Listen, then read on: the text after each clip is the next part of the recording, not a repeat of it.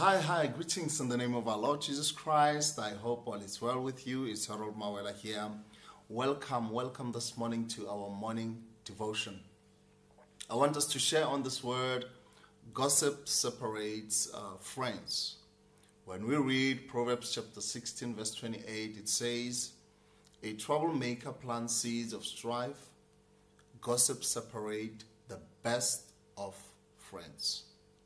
Today, let's have an honest talk, heart-to-heart talk about gossip. God hates gossip. Let's lock that up in front, to say, first of all, gossip is not helpful. What good does it do to know, something bad, especially when you can't do anything about it?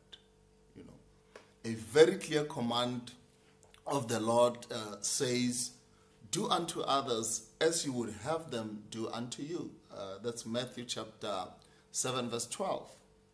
So may I ask, what part of gossip or negative talk or even critical comments and slander do you want people to do to you? I believe the answer would be no. Nobody wants people to talk negative about them. But why do we do it? So think before you speak. What is your motive actually? And let me tell you, it is not fair at all. I never want to hear something about someone behind their back. That's not fair. The scriptural pattern is, if there is something wrong, take it to that person privately. If there's something that you know about somebody, take it to them privately before even sharing it with others. That's the scriptural pattern. So human nature tends to believe, the negative things. That's our nature. And, if you just hear one side of the story, it sticks with you and you can start to doubt someone you valued or you trusted before.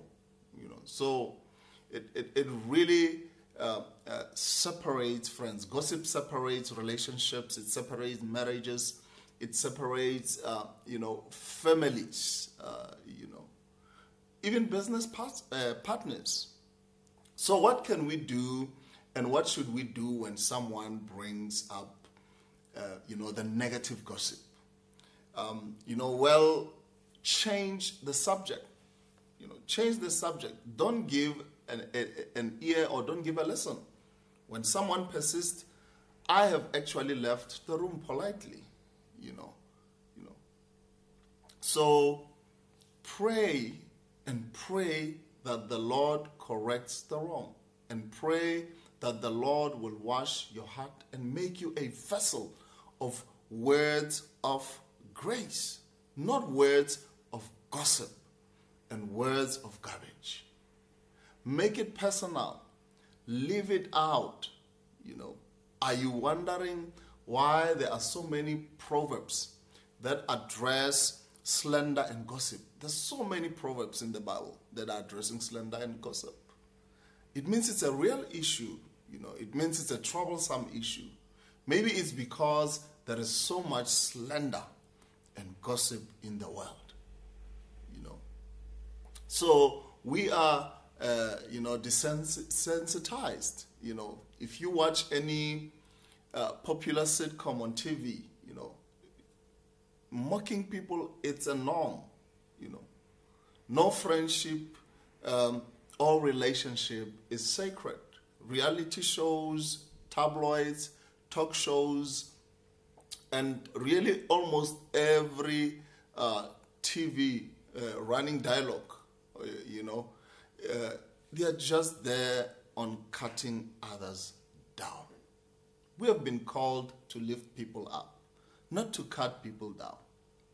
The more we watch these things, the more it becomes the norm for us.